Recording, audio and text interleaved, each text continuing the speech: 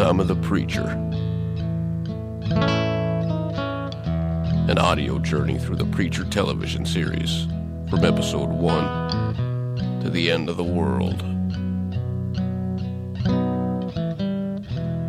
Welcome to episode 9 of Time of the Preacher. We are broadcasting live from the basement of the Kitty Cat Club in New Orleans, Louisiana. My name is Thomas James, and I'm joined by Jason Ritz. How's it going, Jay? It's good. Kitty Cat Club, huh? I like that. Okay. The basement. The basement. By where God is. Yeah, well, of course. Yeah. Or whatever the hell is going on down there. All right. I mean, down here. So what are we doing, Thomas? So what are we doing? Well, we are rewatching season 1 and 2 of Preacher in anticipation and preparation for season 3. The assumed, I'm going to stop calling it the anticipated and hopeful because, I mean, I think it's assumed at this point because they've got, you know, the filming location and all that. So I'm just going to say season 3. Okay. I'm not going to qualify it anymore. They haven't announced yet. Correct. But we're assuming. Right. I mean, by the time this comes out to the public, they will have announced. So I might as well just assume. I might as well just say it. Right. Well, what concerns me is I was looking at the IMDb page for Preacher, and usually they'll like the next season coming up. Mm-hmm. They'll have I guess once it's announced. Yeah. Because I'll look at shows and it will have the season that hasn't aired yet. Yeah. And it won't have any information on it other than episode 1, and it will say January 2018 or mm-hmm. whatever. And Preacher right now doesn't have an episode season 3 mm-hmm. listed at all. Yeah. But another funny thing, because I typically don't do research on the shows, I just watch them and then we talk. But I was looking at the IMDb page on this episode in particular, and there was something that struck me funny. On IMDb, there's a thing called a parent's guide, which is for parents to read to, what are the bad things that are in this episode or whatever. And their parent's guide says, sex and nudity. We see an old lady turning her back. As the camera zooms in, we see that she's wearing nothing on her bottom half. Which is true. But we also see... This is for this episode of Preacher. Mm-hmm. Which is true, but we also see a bloody head rolling down a hallway. Right. That should be the first thing, I suppose. Yeah, I was going to say, no mention... That's the ondy thing they mentioned was you see an old lady butt. I would start with the head. I mean, there's some fingers too, but I'd open with the head. For yeah. Parents want to know about the head first. Tons of blood and gore and the head rolling down and fingers falling off and everything. This is a great episode for that. But the only thing listed under, parents' guide is naked lady butt. Okay.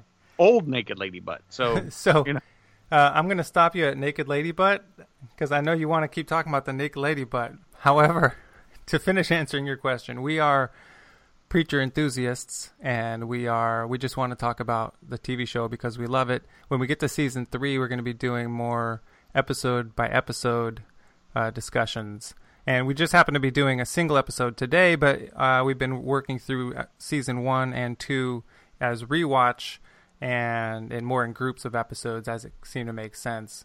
And if this appeals to you, find us on iTunes, or if you are listening on iTunes, be sure to find us and maybe leave a review. And of course, so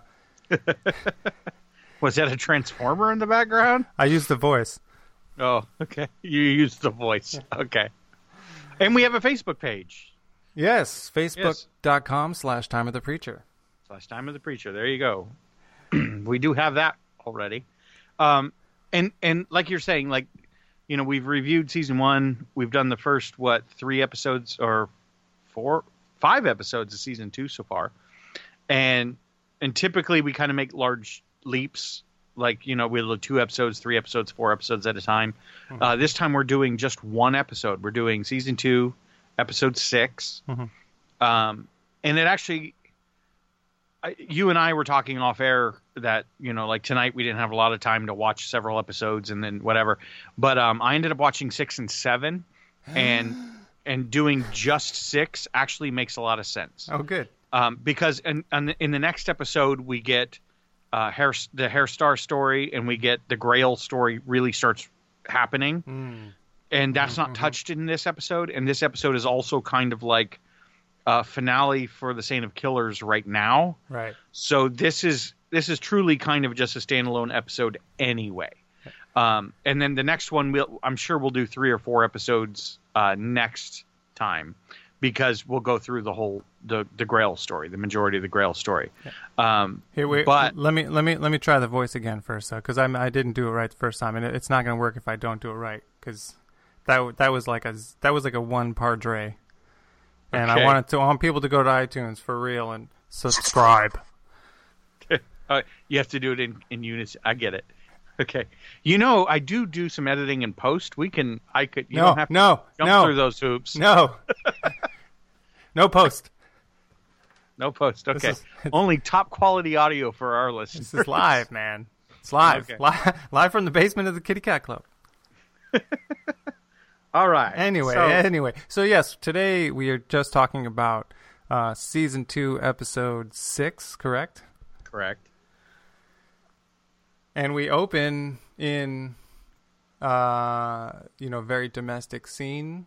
Tulip is making pancakes. Actually, the opening is not there. We're not there yet. We open with kind of a prelude with the selling of souls. I apologize.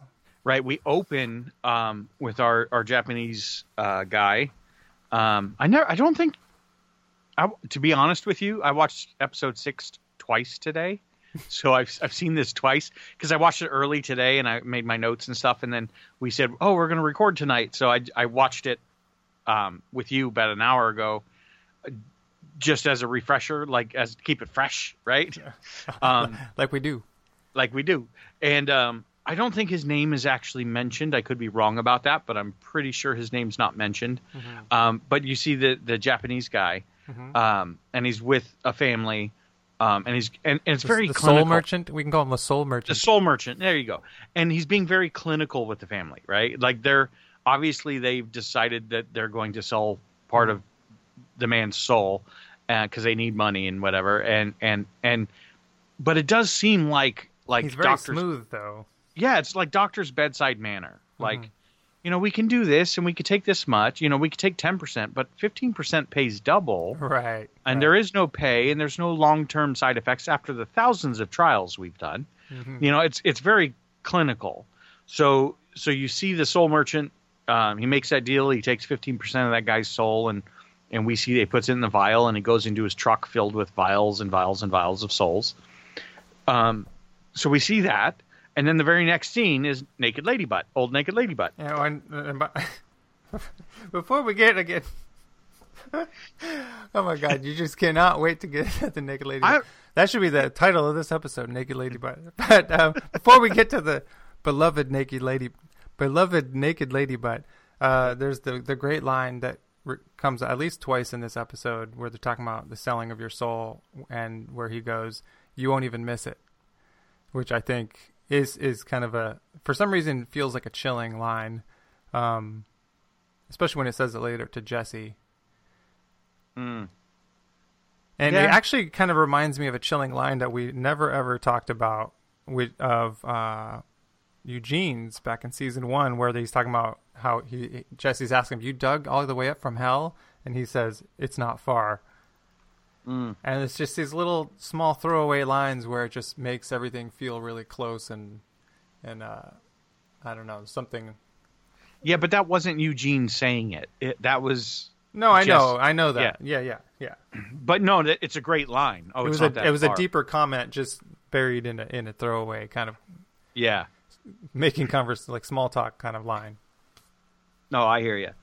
So we see him take the soul for the man. He pays $50,000 for 15%. It was $150,000. I could swear it's just 50. No, I read it very closely. Okay, was it 150? Yeah. Shit, 15% of my. Call me. Yeah, because I remember I was doing the math. It's like, okay, so that was 75 for just what, 10%? Or no, yeah, 10%, and then 150 for 15%. Yeah. Serious. William Burroughs used to say, anyone can sell their soul, but the devil doesn't want just any soul. So you can take the offer as a compliment. I always liked that. Like, not every soul's worth buying, so you can take the offer as a compliment. That's a good one.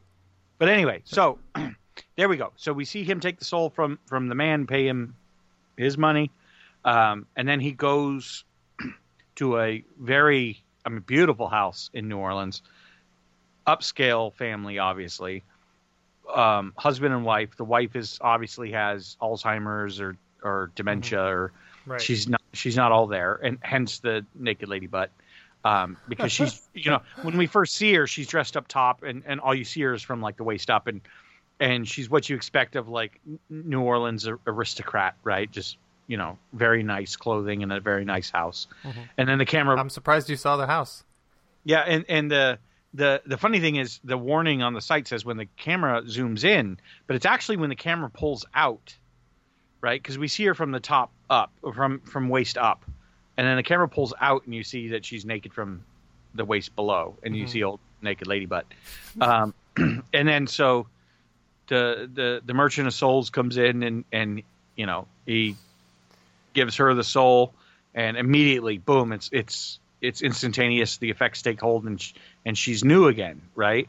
Mm-hmm. And then you see him, swiping the credit card, and that was $2.5 million. Right, 2.7. Right? Yeah, you're right, 2.7 million. Which that's a hell of a markup.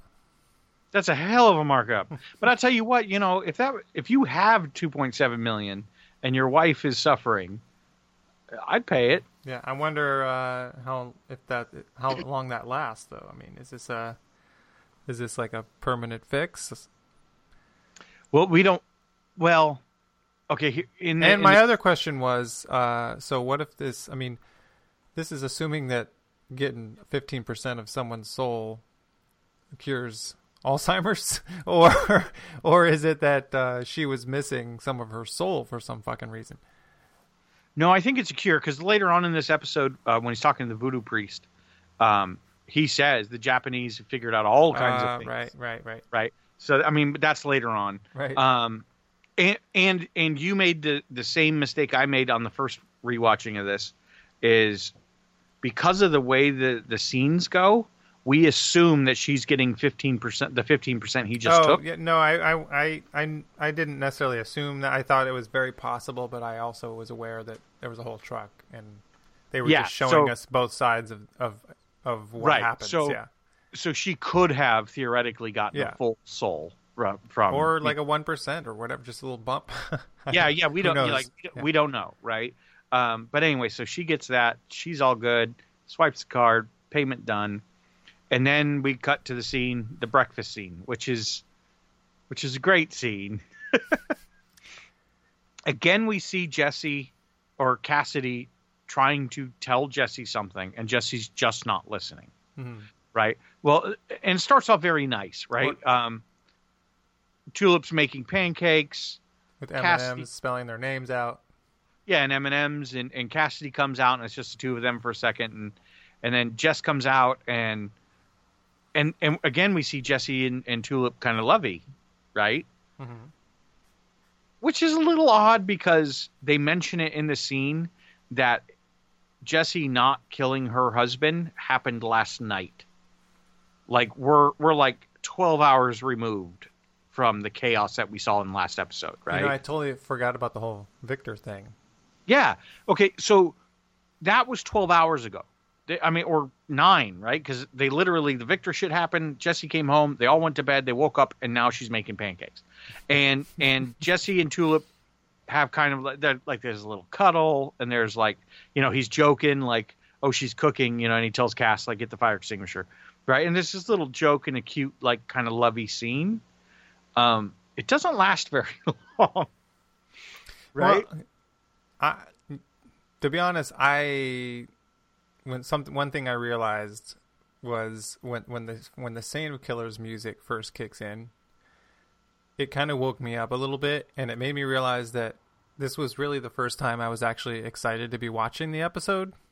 When that music kind of woke me from my stupor, and I realized that we were in this like scene of them having breakfast in, Dennis's apartment, and I realized that I had already kind of emotionally settled into the middle of this season where, we spend just a lot of time, the rest of the season actually, in Dennis's apartment.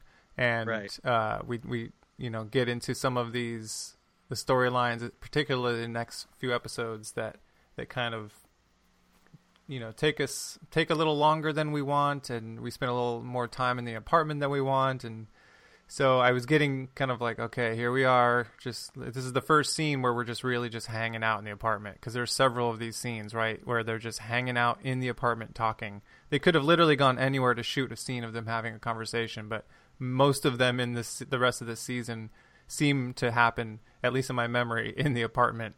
And so then that Saint of Killers thing came in. I was like, oh, there's still some fun stuff that's going to be happening. So that's my long way of saying that, the Saint of Killers coming in woke me from that. And it's great too, because you see the little girl bring the Saint right to the apartments, and she points down the hall. That's the one, right? And which I realized that's the whole reason that they had Tulip bring her there in the previous episode, was so that she knew where they lived.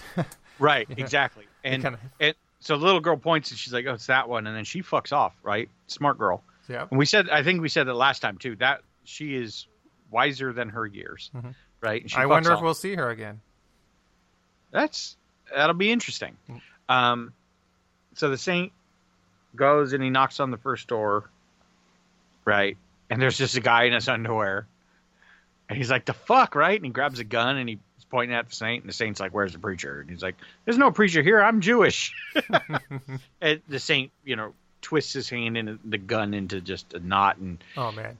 Then he goes to the next door and he opens it up. And that we don't see. That whole scene is shot from the hallway. So all you see is the doorway. And you hear the guy like, what the fuck? I'll fuck you up. Whatever, blah, blah, blah. And then blood spurts out the doorway and then a head rolls out. Right? So the Saint's slowly making his way. And it's funny from our perspective, because it looks, and I'm sure this is because this is how they did it, but you can tell it's just someone back there with a bucket of blood, because they throw it like comes out in like a few different like tosses of the bucket of blood, and then the head comes out. Yeah. It's very deliberate. And I almost skipped over it. In the first room he goes into, where the guy's there, and he's like, what the fuck? And he's got a gun on him.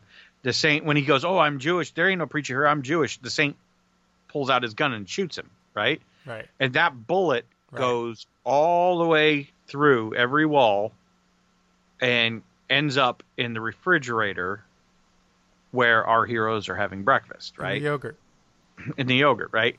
And so Jesse gets up and he walks over, because something's weird, right? They don't necessarily hear the gunshot or anything, but he hears a thunk in the fridge, and Jesse goes over, and which is odd that they don't hear that gunshot.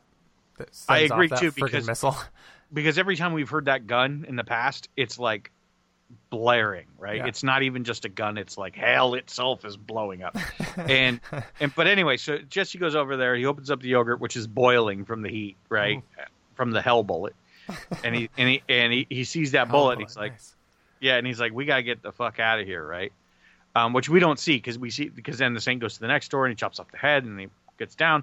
And by the time the Saint gets to their room, he opens the door and he walks in and they're gone, right? Which is good. And then we see our heroes having made it out. They're in an alley somewhere. My guess is a couple blocks away. They ran a couple blocks away and they're like sitting there by this dumpster talking. And we learn that, we already know Fior is dead, but we've learned that the Saint has not been called off, which means using the voice is dangerous again, right? Because it calls the Saint to them, which they're aware of. And again, Jesse doesn't want to stop using it. He's like, no, I need that to find God. Mm-hmm. It's like, but this motherfucker's gonna...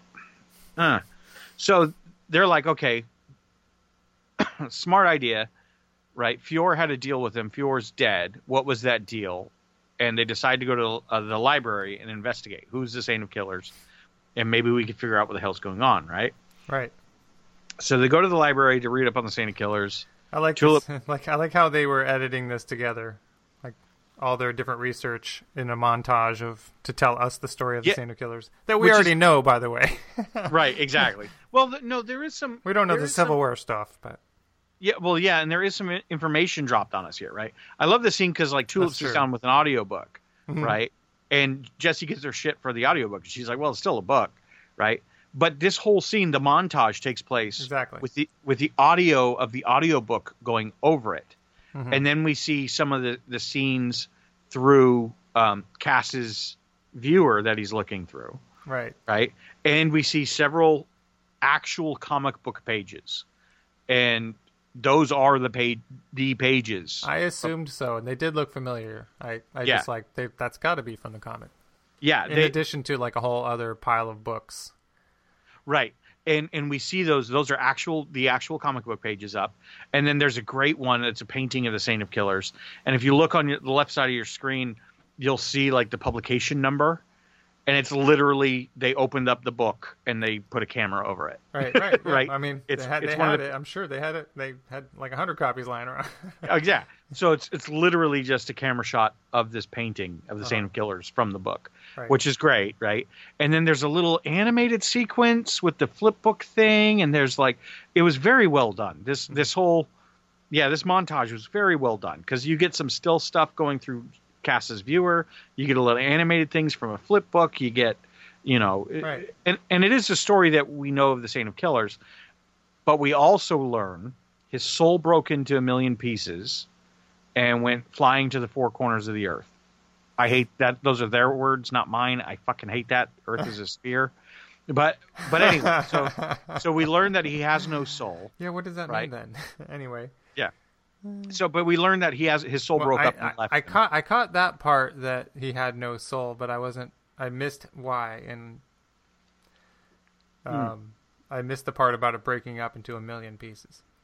Yeah, so we do learn that. It breaks up into a million pieces, his soul flies out, so he has no soul. So that's what we really learned from this montage because we know the story, right? And then the audiobook ends. I love this. At the end of it, it's American Psychopaths, Volume 58. Join us next time for Dick Cheney. Yeah, that was great. There's a couple of those little tiny throwaways in here that was really good. I love that one. I liked that one way more than the Tom Cruise thing because it was just, I don't know. It was actually more believable. I was going to say Tom Cruise comes up again in this episode, but he doesn't. It's next episode because I watched 7 today too. See what happens? You muddy the waters there. Well, that's why I rewatched it right before we did this, was so I would kind of like solidify this is episode 6. Right. So anyway, they're in the library and they're talking about his weaknesses, and that's when Cassidy realizes, oh fuck, I forgot about Dennis, who had left who had left the apartment, right? So he calls Dennis, and I get it in his panic mode that he just goes, I gotta warn Dennis.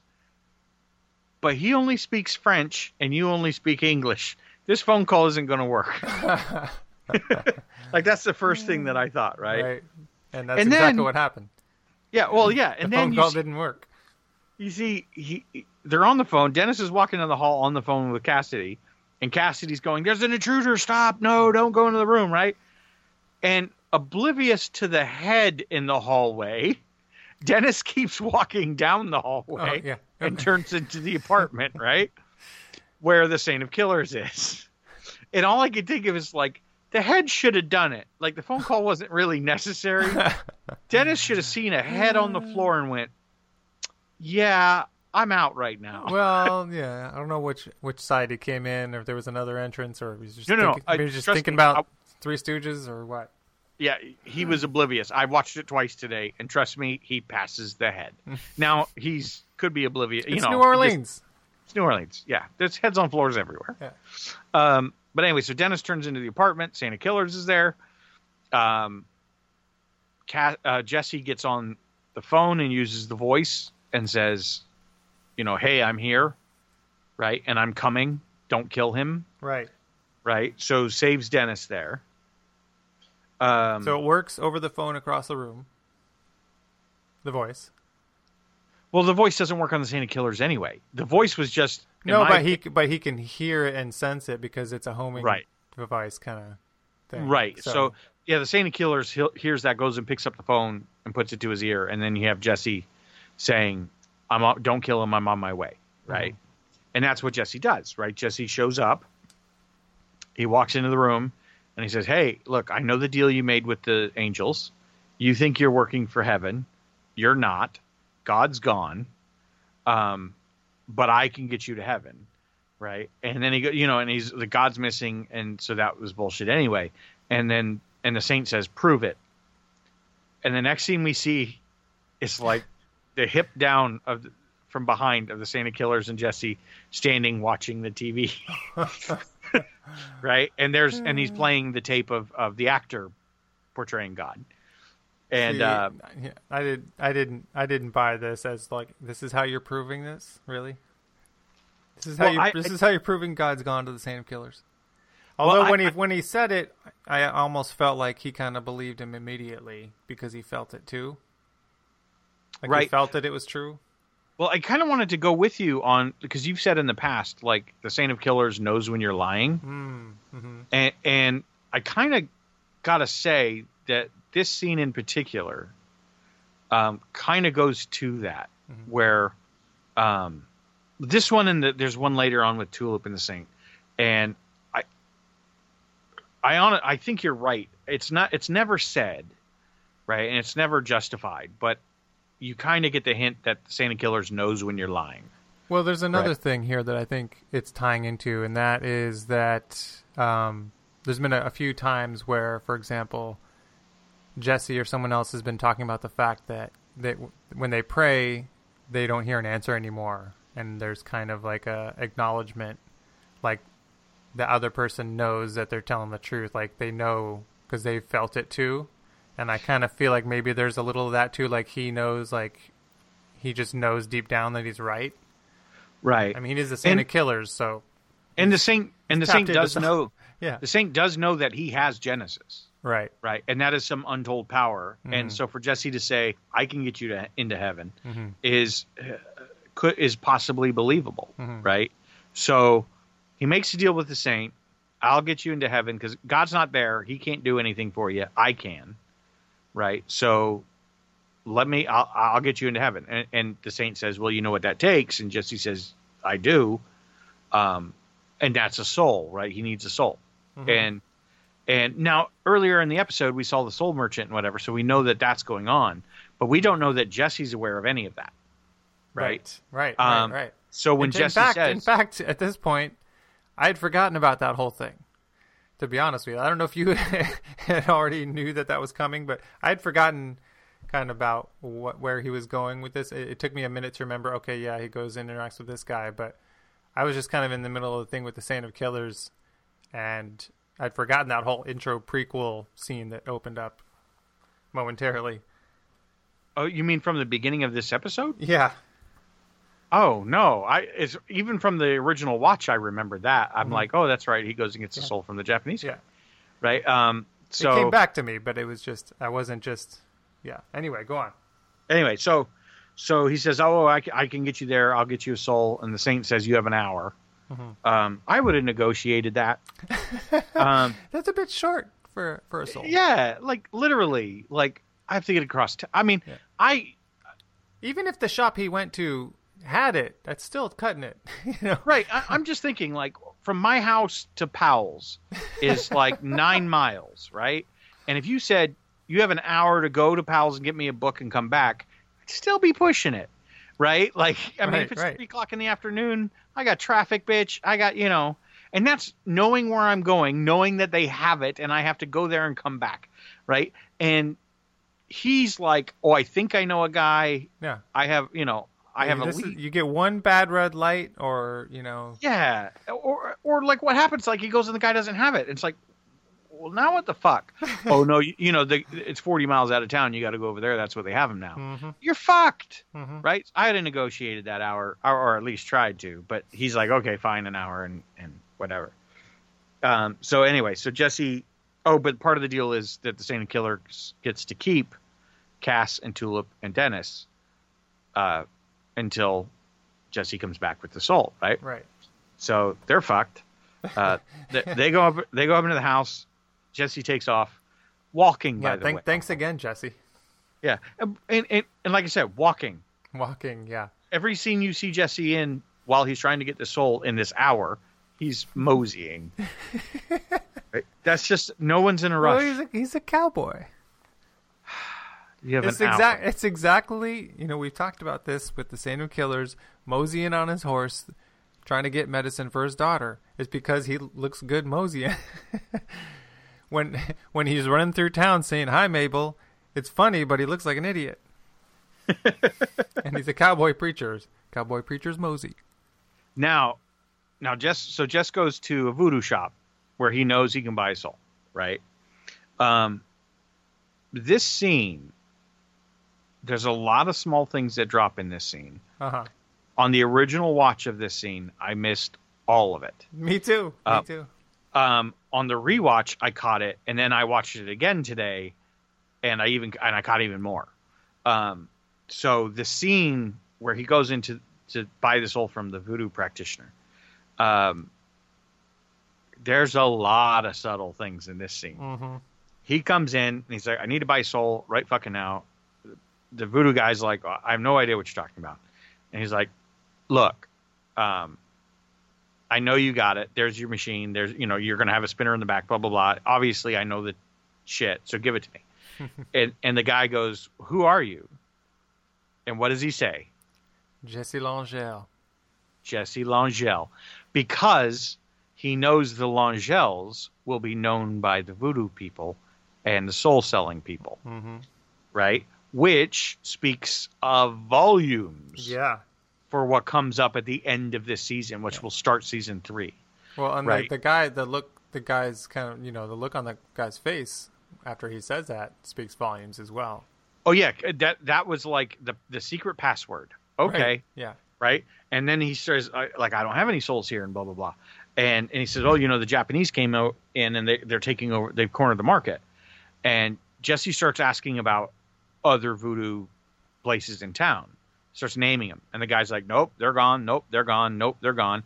And then Jesse says, "Angelville." Right. And the guy says, "Hanging on by a thread." Right. They're the only one that hasn't been wiped out by the Japanese yet. Mm-hmm. But they're hanging on by a thread. Which is a very interesting detail. Right. In several ways, actually. Right. Because number one, that means that he could have gone there to try to get a soul. Although that's more than an hour, I'm guessing. Well, yeah, it's on the border of Texas and Louisiana. Right.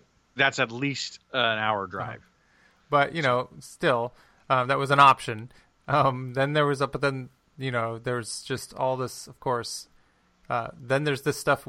Okay, so then there's the element of the competition then that might come up between the Japanese and her, in season 3, perhaps. It might, some elements of conflict. And it definitely goes into why Jesse thinks they might be able to save Tulip at the end of this season, right? Right. So, and like I said, in the comic books, they go there. Jody kills Tulip there, and she's brought back to life by God, who happens to be in Grandma's house, right? Obviously, the TV show is not going that route, right? God is not going to be there. God's not going to bring her back. Well, so she has to come. She has to come back somehow. We don't know that yet, but well, we can assume that probably. I'm safe to say that that's not what's going to happen, because the book and the comic book and the show are separated ways, right? But in the comic book, that's what happens: is God brings her back, because Grandma has God in a closet at the house. That's where God is in the comic book, right? At this time, but in the show, that's not going to happen. But Grandma is going to know a thing or two, and she's going to have an inventory of souls, right? That's what's kind of being alluded to here, right? So lots of real, and she's hanging on by a thread, so she's in a position of desperation, right? She might be willing to do some devilish things, right? So all of that we'll see when season 3 comes, but that was dropped in this too, and both of those lines are literally, if you're not listening, right, you don't hear. Literally, the first time I watched today, I didn't catch the Angelville. Mm-hmm. Yeah, there are two different grandma references in this one conversation, at least. Right, and the first one I caught on the first watch today, but I missed the Angelville one because he was just listing off voodoo families, right? Right, I was listening to them because I was trying to hear the names because they're cool names. And I fully missed it. And then my second watching today, I caught it and I was like, "Holy shit!" like that's very important. It's interesting too because one thing I've been realizing in the rewatch is that there are way more Angelville and Grandma references than I realized in the first time watching. I thought there were like 3 the whole season, but I swear that I'm pretty sure there's been at least one every episode. I agree. I wholeheartedly agree with that. I thought Grandma really wasn't alluded to the whole time, blah, blah, blah. And you're right. There's 1, sometimes 2 per episode. And there were 2 or 3 in season 1. Yeah. Oh, yeah. Well, like I said, on the first watching, I missed the fact that her star is alluded to. It's seen in season 1. Like, I didn't even remember that. Grandma's alluded to a couple times in season 1. There's totally missed all of that. So it's nice on this rewatch that we're catching this. Anyway, so the voodoo guy says, I don't have any. The Japanese took it all over, blah, blah, blah. Just so happens the Japanese are outside right now. With their armored. Another in the series of convenient coincidences. Right. So Jesse goes out and he's going to get a soul from the armored truck, but he tries to use a voice, but it's so they can't hear it from inside the truck. Right. So no go, right? So we have another.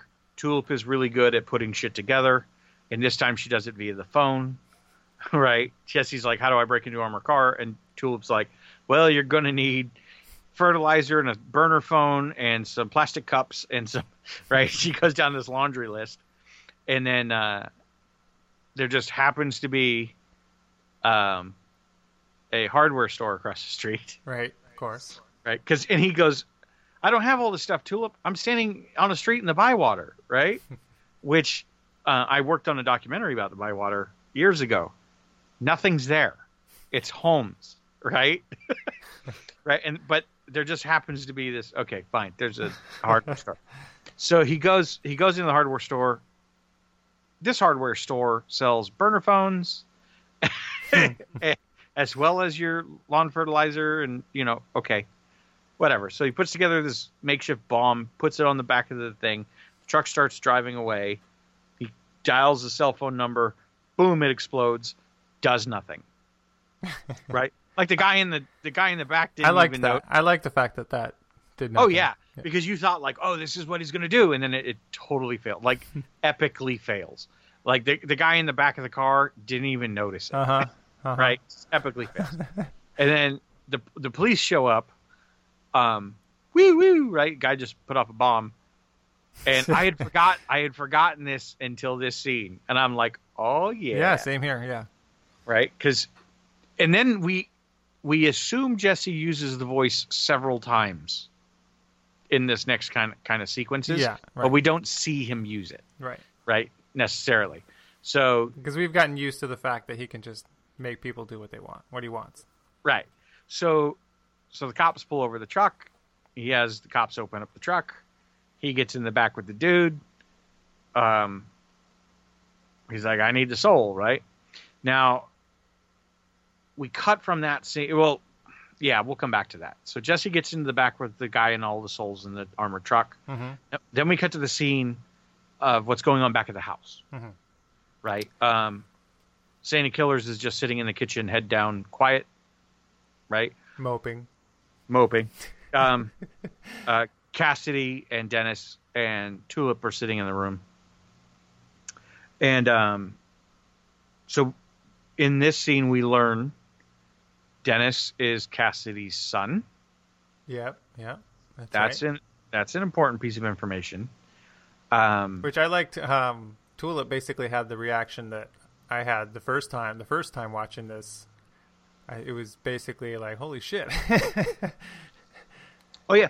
Well, I remember talking to you on our first watch of this. Back when it originally aired.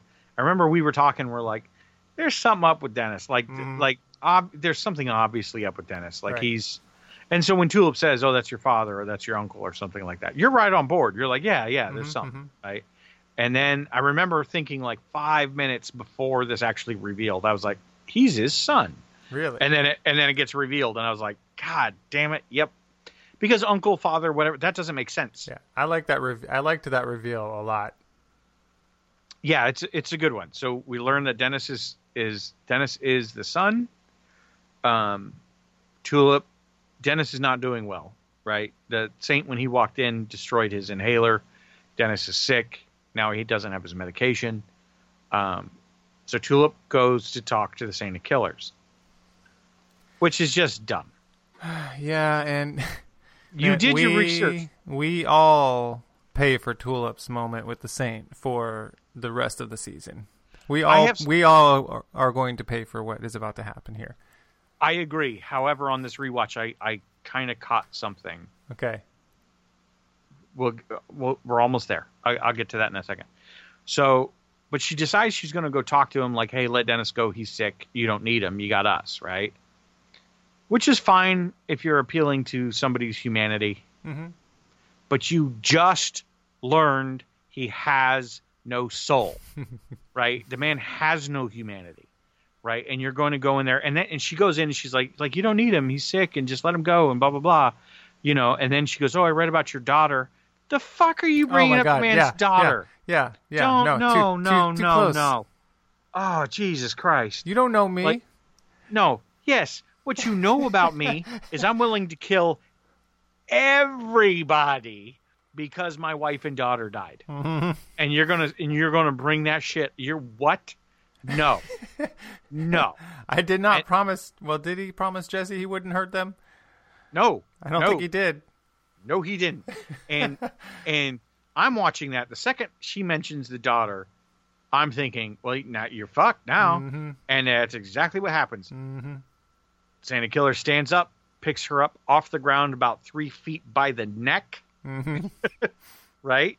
And is like, and he says, he ain't back by 6. Medicine ain't going to help. And then drops her. She walks out of the room and he sits back down doing what he was doing. Right? Now, this is what I noticed, because I'm with you on the original watch. Tulip's PTSD, her nightmares, and her freaking out and going batshit crazy doesn't make sense. Like, you want to be like, not that it doesn't make sense, because she's been touched by death. I think it's very much tied to that. But it's never. It's never that I don't get it. It's just that I did not. This was not a very good storyline, or one that they. It's one that they dragged out longer than they needed to, and way longer. And that's what I mean when I say we pay for it, because they drag this thing out with just like bringing it up just occasionally, but not really going anywhere with it for a long time. Right, and the severity of her. Okay, she walked into the room. Mm-hmm. The guy choked her and picked her off the ground for like 3 seconds, put her down, and walks out, right? And not just that, but he is, like you said, he is death. So I'm sure that there was a deeper connection just than having his hand around her neck.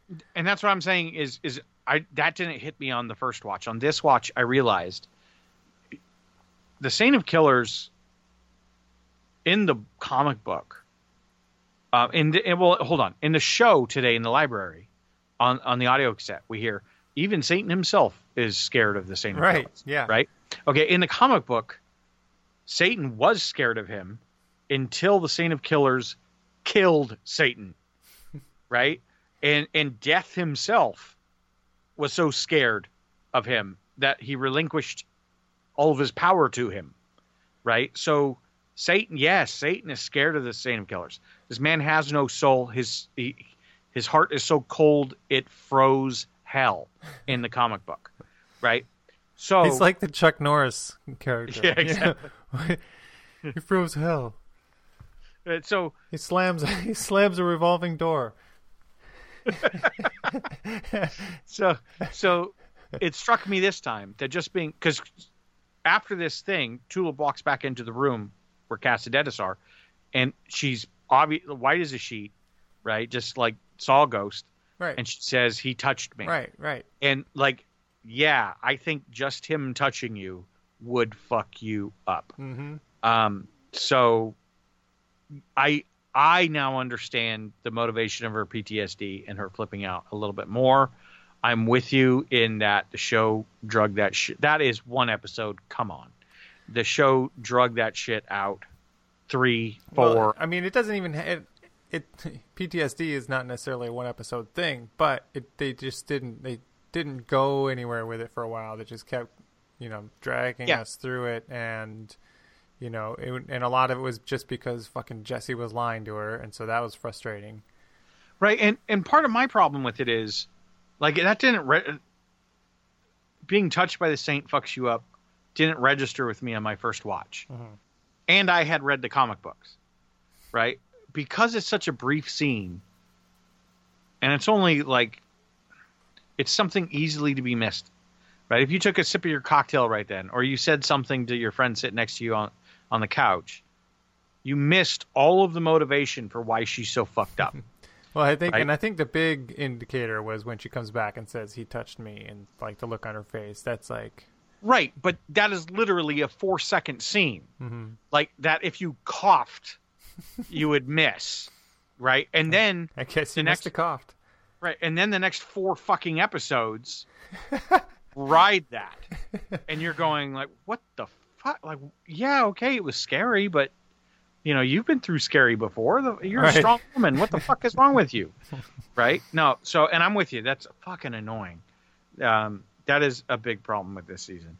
But anyway, so that registered for me this time. Just being touched by the saint kind of fucks you up. I get it. And then we go back to Jesse now, right? And he's in the back working with the Japanese guy, like trying to find a soul. Nothing's working. There's no match.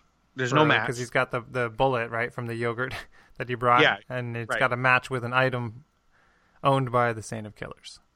Right. So he can't find a match. Finally, he decides to test himself, and of course, that's a match. Of course.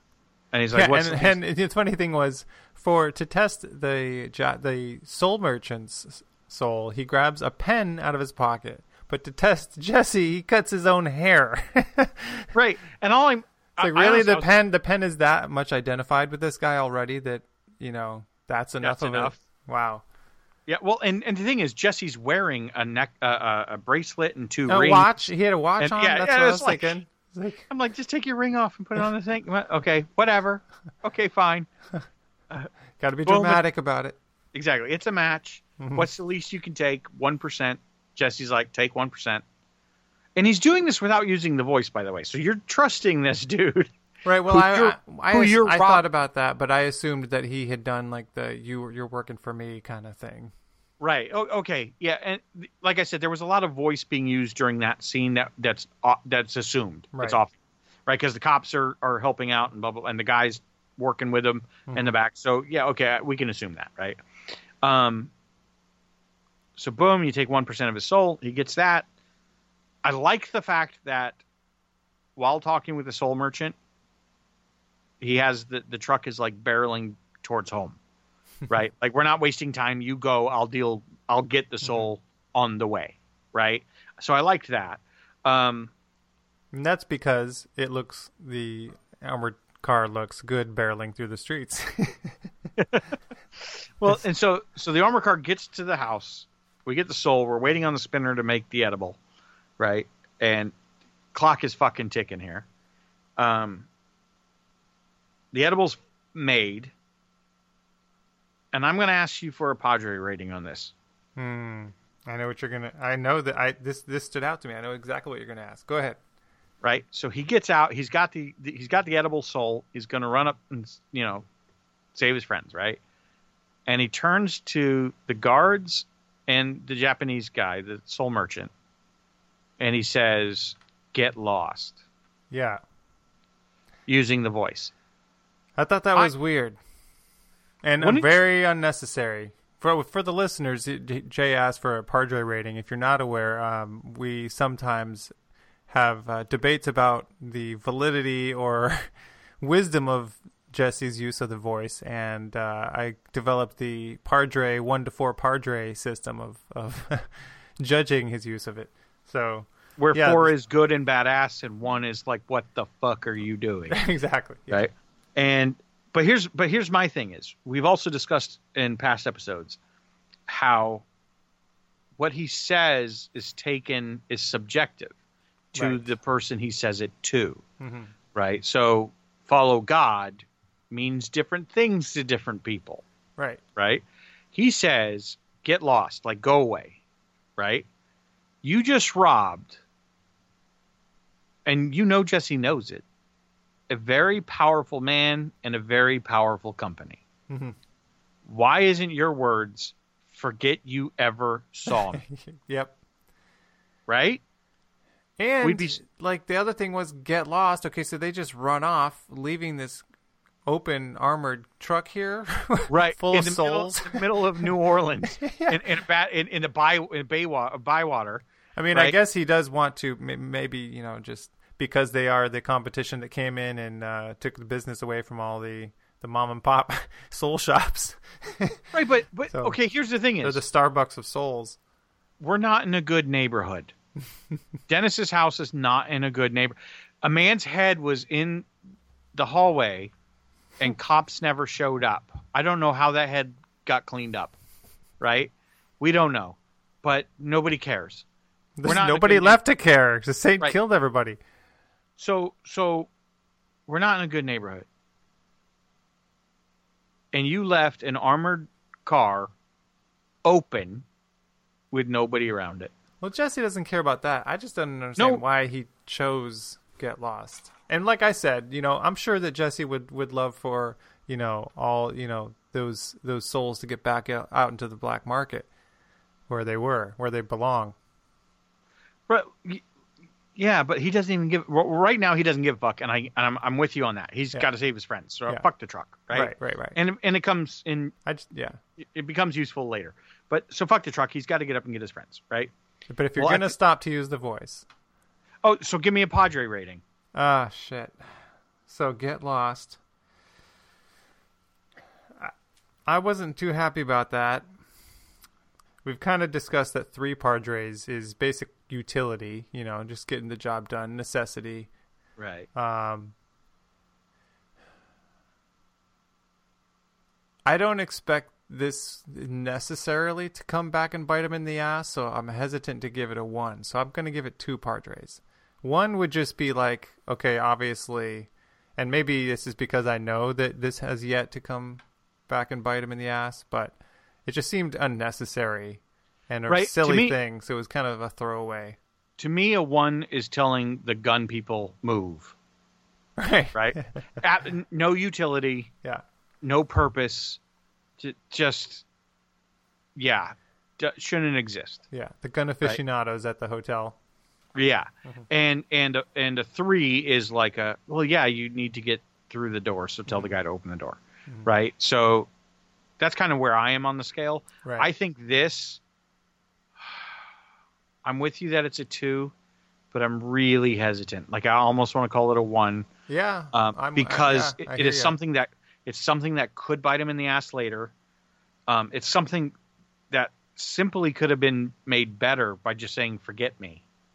Yeah, right. Or forget me and get lost. And the thing he did episode 1, I think, of season 2, when with the gas station attendant, he said, pretend we weren't here.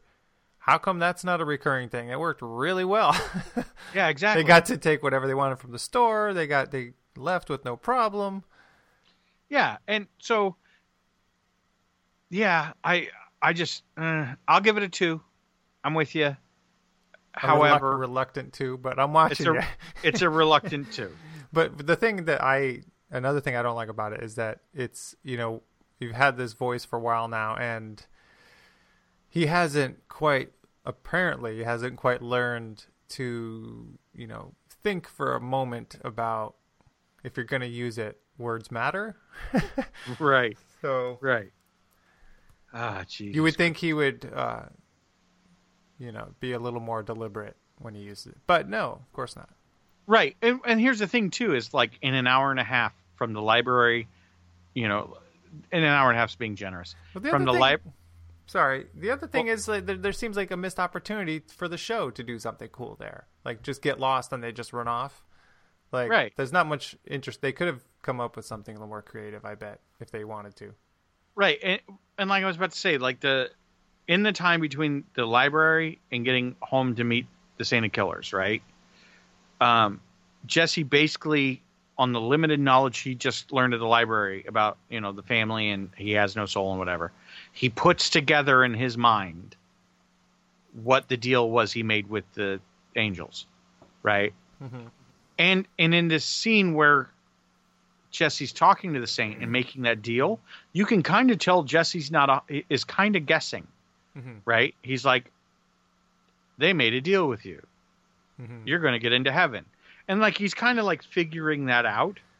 Yeah. Also some of the conversations he's had with Fior, I think, have helped. Right. But he doesn't know, which is why they're at the library. And he learns some information there. And so he's smart enough and he's putting he's playing the chess game in his head. What does the Saint really want? How can I play this? Right. And he does. And he comes up with that. Right. Mm-hmm. But you're telling me in the weeks that he's had Genesis, he can't figure out proper things to say to people. Like I would have like a list of like, for this situation, I'll say this. And for this situation, I'll say this. Mm-hmm. And at all times cover my ass, forget you ever saw me, first thing out of my mouth every time. And then what I want you to do. You know what? You've convinced me. One Padre, downgrade. Because it's just an amateur move. It's amateur. It's amateur voice usage. One Padre. Right. Now, we don't know if that's going to come and bite him in the ass, but if it fucking does. And it could. It could. And so could. Right? Okay. So, while he's telling them to get lost, which is like right at the 6 o'clock mark, which is right when he needs to be back, the Saint says, time up, comes in, grabs Tulip by the fucking throat. He pulls his sword up. He's going to kill Tulip. Cass jumps in, grabs the sword. Yeah. With both hands. This is so good. Hey, IMDb, here's a parental warning for you. Right? Cass grabs the sword with both hands. Not naked lady butt? Not naked lady butt. The sword... He stops the sword for just a little bit, right? Mm-hmm. Just enough. It rips through and cuts. Cassidy is the true hero of this show. Seriously, can I get an amen for Cassidy on this? Like, he's the least dickish. He is the hero. He is the most moral character. He'll be the first to jump in and help you out. In this show, Cassidy's the best. Which is why we always end, or I always put it in there, with the Cassidy quote. Because Cassidy's the shit. Yeah. So Cassidy saves Tulip, grabs the sword, holds off the sword just long enough. The sword rips through and cuts all of his fingers off, which fall like rain. To the, more like Cheetos. Yeah. Well, no. What does Tulip say? Slow motion Cheetos. What? What did she say? Oh no! I'm sorry. That's next episode. She describes it as French fries falling in a commercial, but that's next episode. Is that what did she say that? She does in the next episode. Oh man. Sorry that leaked in. No, that's good because that's exactly kind of how I was seeing it. It's just like that because it is. And the funny thing is, I bet that line came from the people working on the show. Like, how do we want to film this? We want it to look like French fries. Falling in a commercial, right? Seth Rogen said something like that. Yeah, exactly. And so Cassie gets all of his fingers cut off. Before the sword comes down, Preacher walks in and he says, "Stop." Everyone stops, right? Oh, and yeah, I wish he had said hammer time, but or collaborate and listen. Yeah, it's better than get lost. Yeah. Okay, so Preacher comes in just at the last second. I got your shit for you. Shows him the soul. I got your shit for you. Like I ran to the store. Yeah, exactly. I got you a pack of smokes. So Your shit for you. I'm sorry. Go on. So then we see Tulip grabs Cassidy and Dennis, and is like, I got to get them to the hospital, right? So they fuck off and leave to the hospital, and then you see this is a great scene. Preacher has the soul, right? And the Saint says, "Where'd you get it?" And then it's quiet, and the Saint says, "It's yours." Right? I did like that. But here's another thing is, again, from the voodoo conversation, the voodoo store conversation, when the voodoo practitioner tells Jesse, they figured out all kinds of things to do with souls. They're working on percentage base, right? That is a surprise to Jesse, which leads me to believe that up until the Japanese took over, it was you sold your whole soul. Oh, yeah, totally. Yeah. Right? Yep. He makes a point of saying it's fractional, I think. It's fractional, right? Yeah. That's what he says. It's fractional, right? And Jesse's taken aback by that. Fractions of souls? Yeah, exactly. So here we have, he gives the soul to the Saint, and we don't know if the Saint knows it's a little bit of a soul or a whole soul.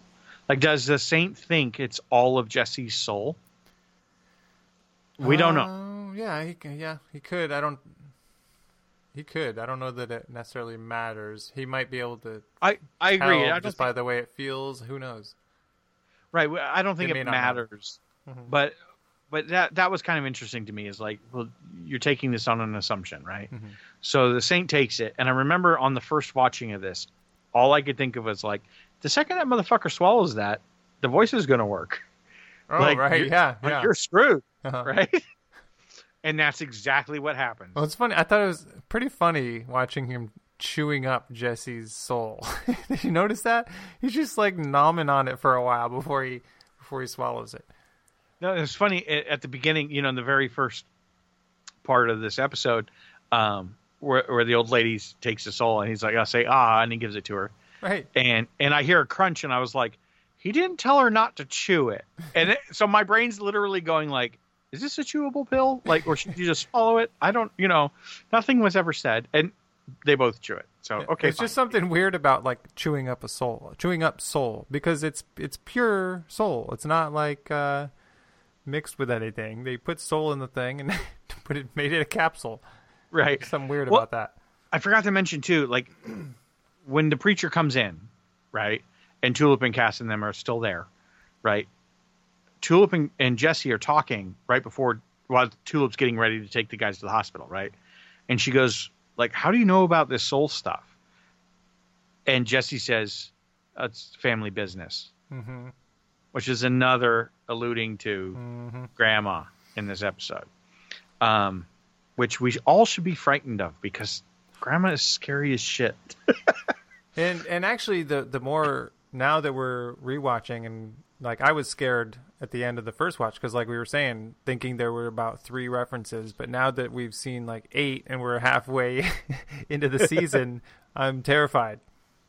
Oh yeah, and so anyway, we're getting more of the story too. Like she's desperate, she's hanging by a thread, her business is failing. Jesse comes in, she could see an opportunity with him and use him for who knows what. Especially because there's this whole thing. Well, I don't want to get into. We could get into. We'll get it. We got plenty of time to talk about Angelville. Yeah, exactly. Season 3, baby. That's what it's all about. Yeah. So the Santa Killer eats the soul. He gets the soul. Now he's subject to the voice, and Jesse says, "Get on your knees," and he does, and he gives him that big speech. Like, you son bitch, you're not going to heaven. Why would you think I'm sending you to fucking heaven? You mass murder and psycho fuckhead, right? And he's basically like, I can send you to hell. I told you I'd done it before, right? And then the Santa Killer says, "Go ahead, send me to hell with your soul." And that's why I think that was a great line. Which is why I was saying I think it's important that the Santa Killer thinks it's all of his soul. Yeah, I would think so. I mean, he's not going to know that there's fractional souls. Right. And it doesn't matter. Yeah. But like I get that. Like, yeah. And I'm with Jesse. Like, even 1% of my soul, I don't want to send to hell. Yeah. Like, what might that do to me, right? So I get the hang up. So he says, we're going for a walk. He puts the Saint killers in the back of the armored truck. He drives it he to... disarms them and everything with the voice, because now that he can use the voice on him, he basically emasculates him and strips him down of all his weapons. And the Saint, it's like when, Superman loses his powers in like Superman 2 or 3 or whatever for a while and gets beat up at the bar. That's basically what this felt like to me. Yeah. So he disarms him, puts him in the back of the armored truck, and drives him to Angelville.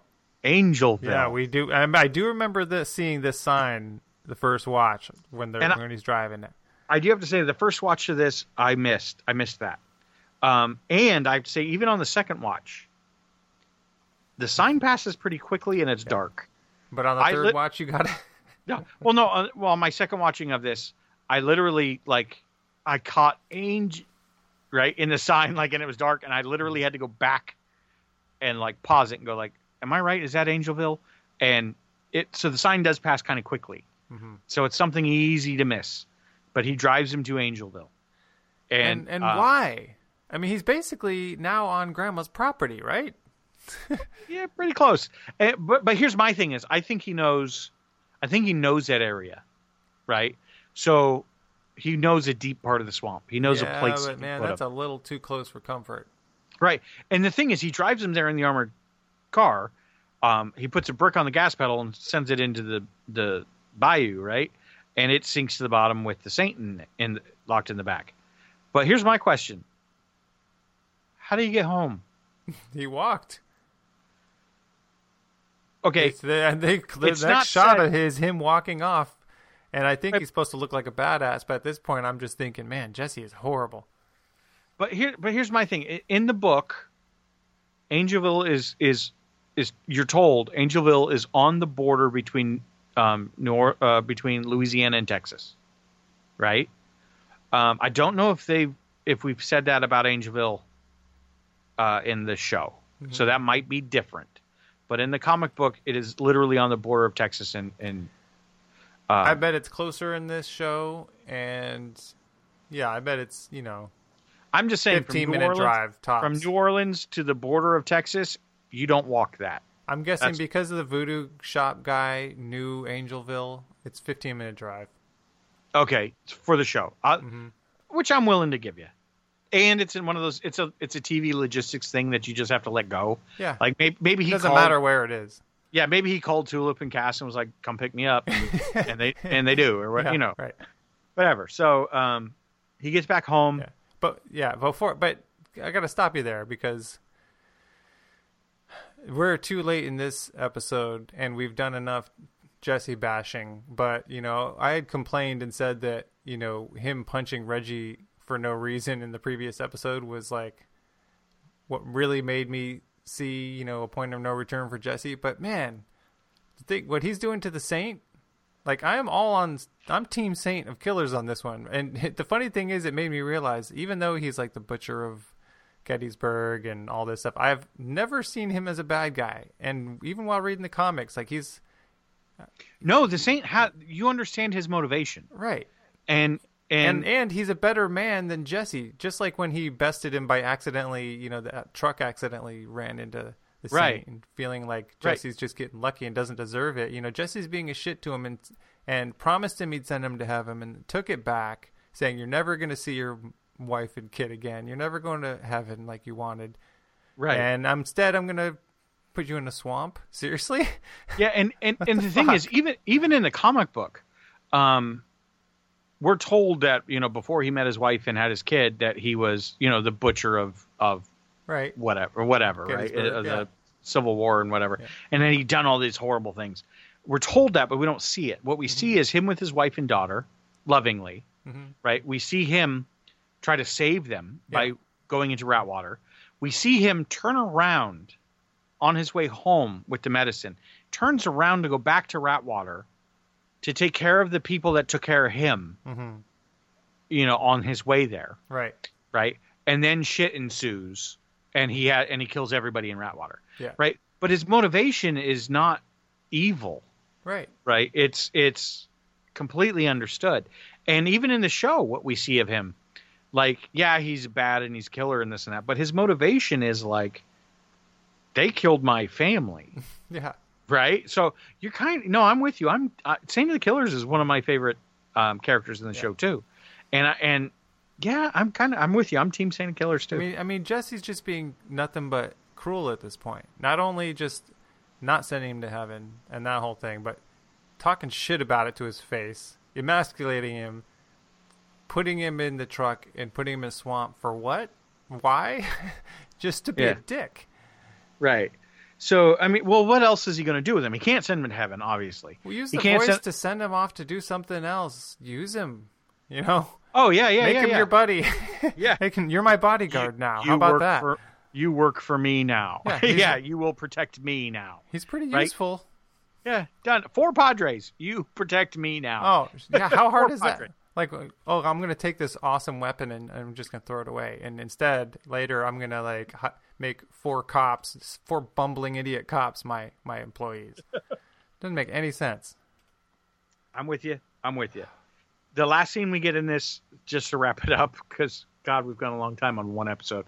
The last scene we get is Jesse back at home, and he's hiding the Saint of Killers guns and sword. Burying them in the bathroom. Burying them under the bathroom floor. Right. Right. And that's where this episode ends. Yeah. So, very good. But and then, you know, of course, we neglected to mention that the burying of, or the swamping of the Saint and the burying of guns is, you know, he's going to lie to Tulip about this for some fucking reason I never understood. I never understood his motivation for why he put the Saint in the swamp and then lied about it. Like, he ceases to make sense to me at this point in the season.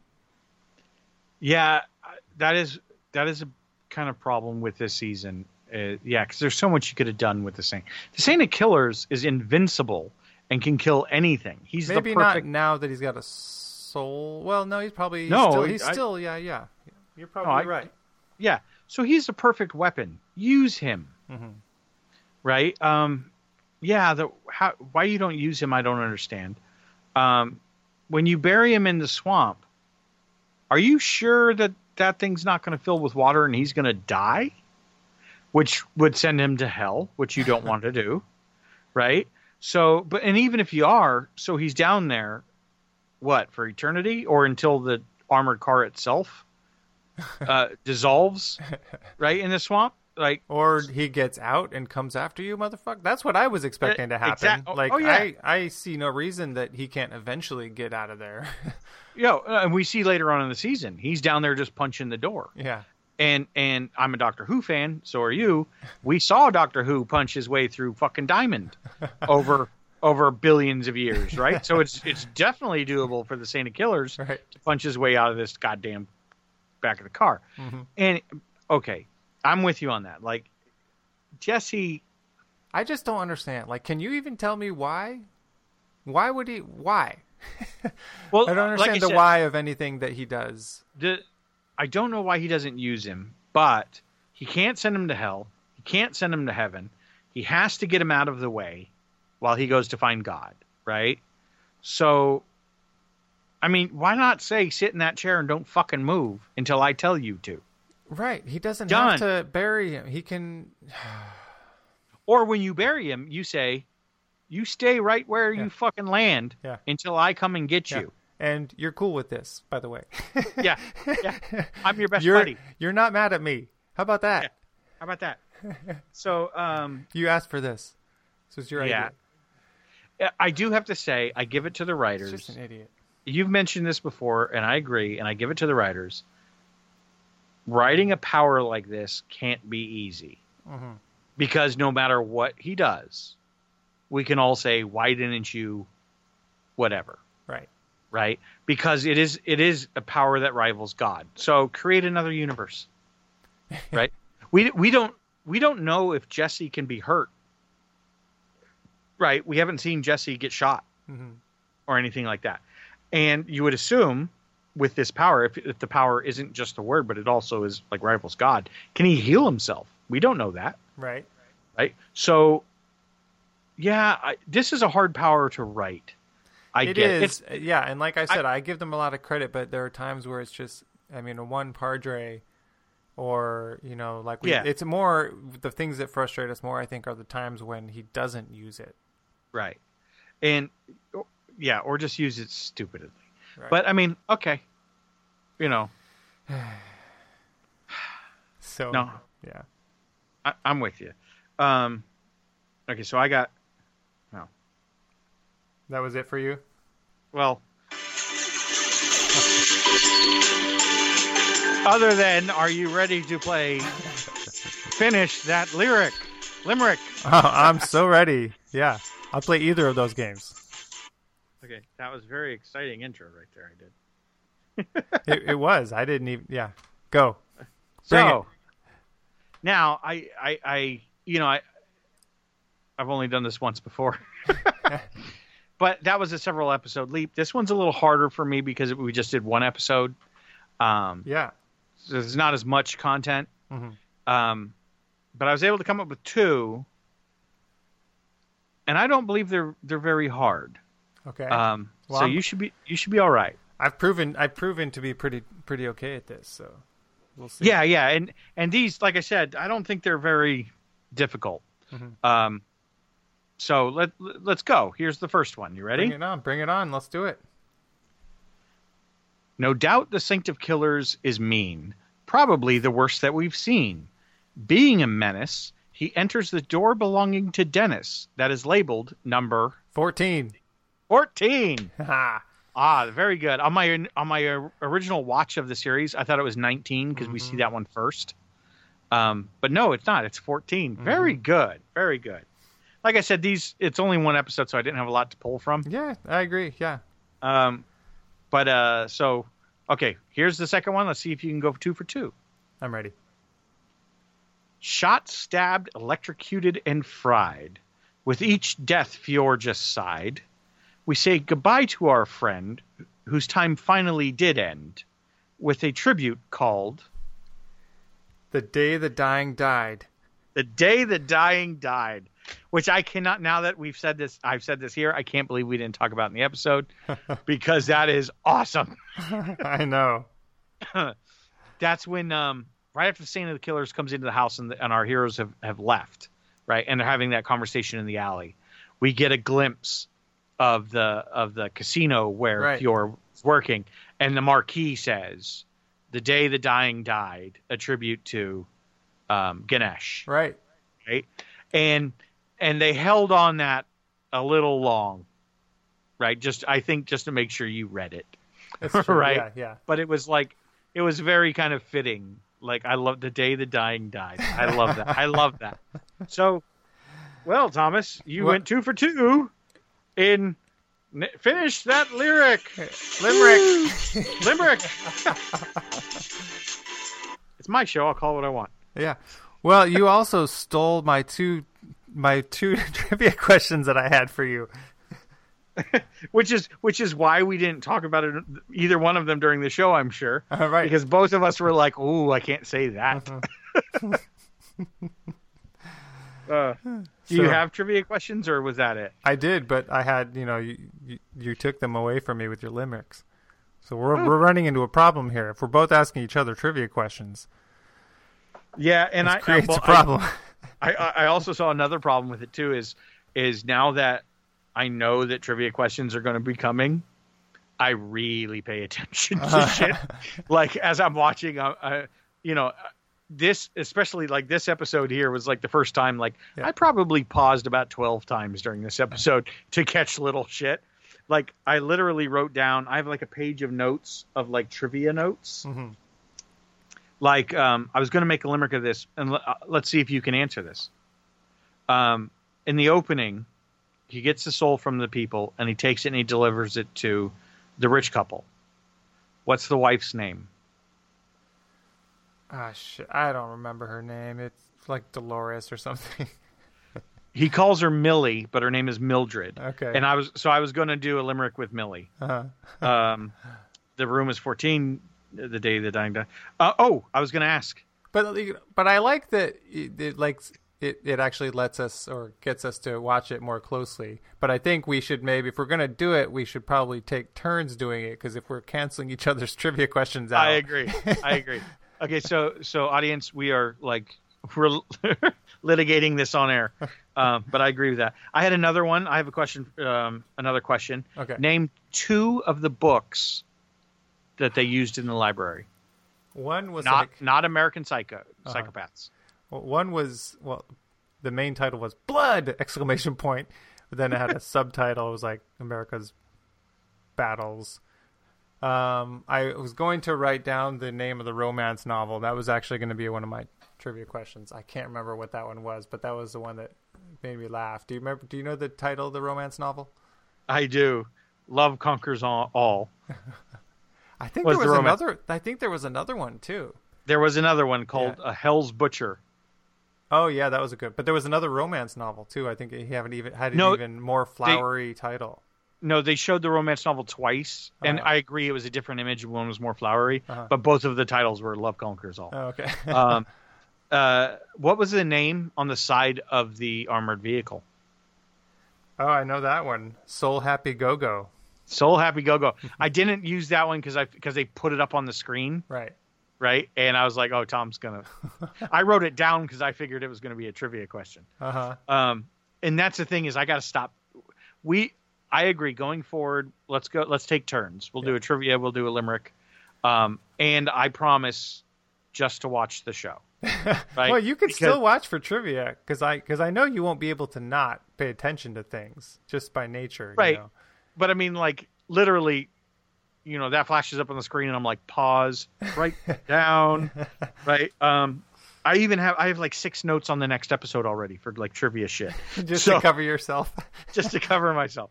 So you're preparing for a test instead of taking notes to talk about. Half of me, I'm writing them down because at the end of the episode, I start thinking about limericks. And for that, I have to think about what works with rhymes. Mm-hmm.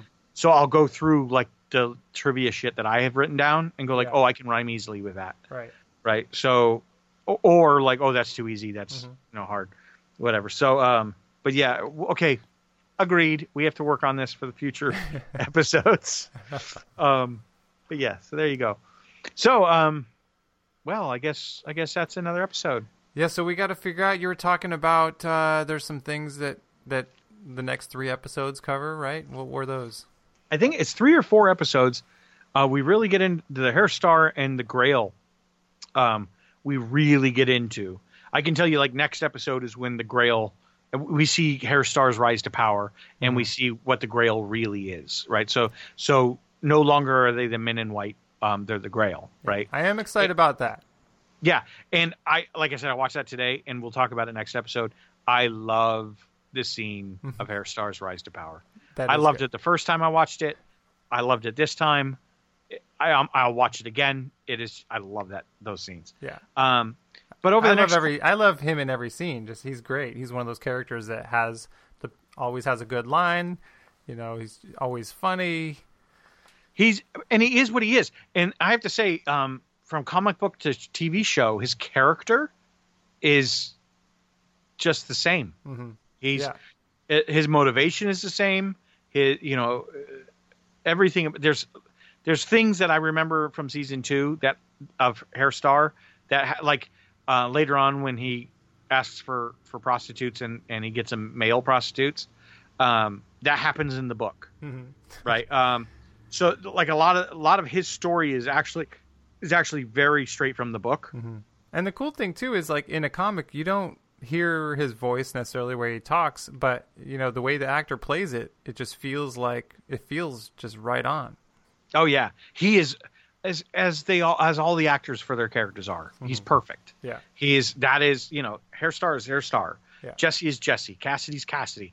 And from the book to the show, they did an amazing job on casting. Yeah. So yeah, and so the next time we record, I'm sure we're going to do 3, maybe 4 episodes. We'll do a long jump. Because a lot of the Grail story starts next episode, and we see that play out for the next couple. Right. So that's a big arc, I'm sure. And then kind of winding down into the Because if we do 4 episodes, 6, we're on 6 right now. 6, 7, 8, 9, 10. There's 13 episodes in this season, so that would take us to 10, which kind of ramps us up for the finale. Man, right? I can't believe we're almost getting there. Yeah. Yeah. So yeah, I expect our next episode to be a giant leap. Yeah. But like we said at the beginning, this one we did 1 episode, and it kind of fits. This episode, if you watch, what we just covered, this one doesn't fit with that.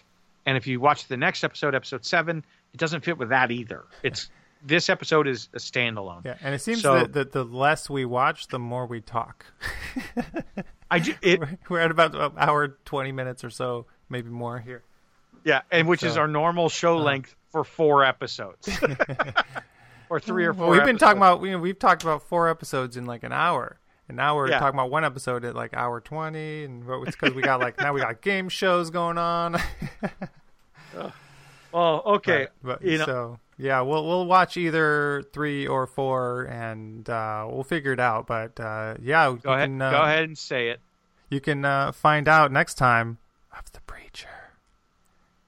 No, last episode I let you say it. I told you to say it this time, and then you made it weird. I love that you think you let me say it. Like, as if I'm not going to say it, because if you didn't want me to say it. I have final edit.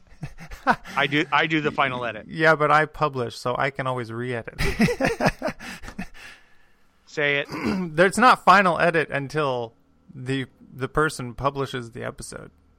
Say it. I already did. We hope you enjoyed this edition of American Psychopaths. Join us next time for Chapter 58, Dick Cheney. All right,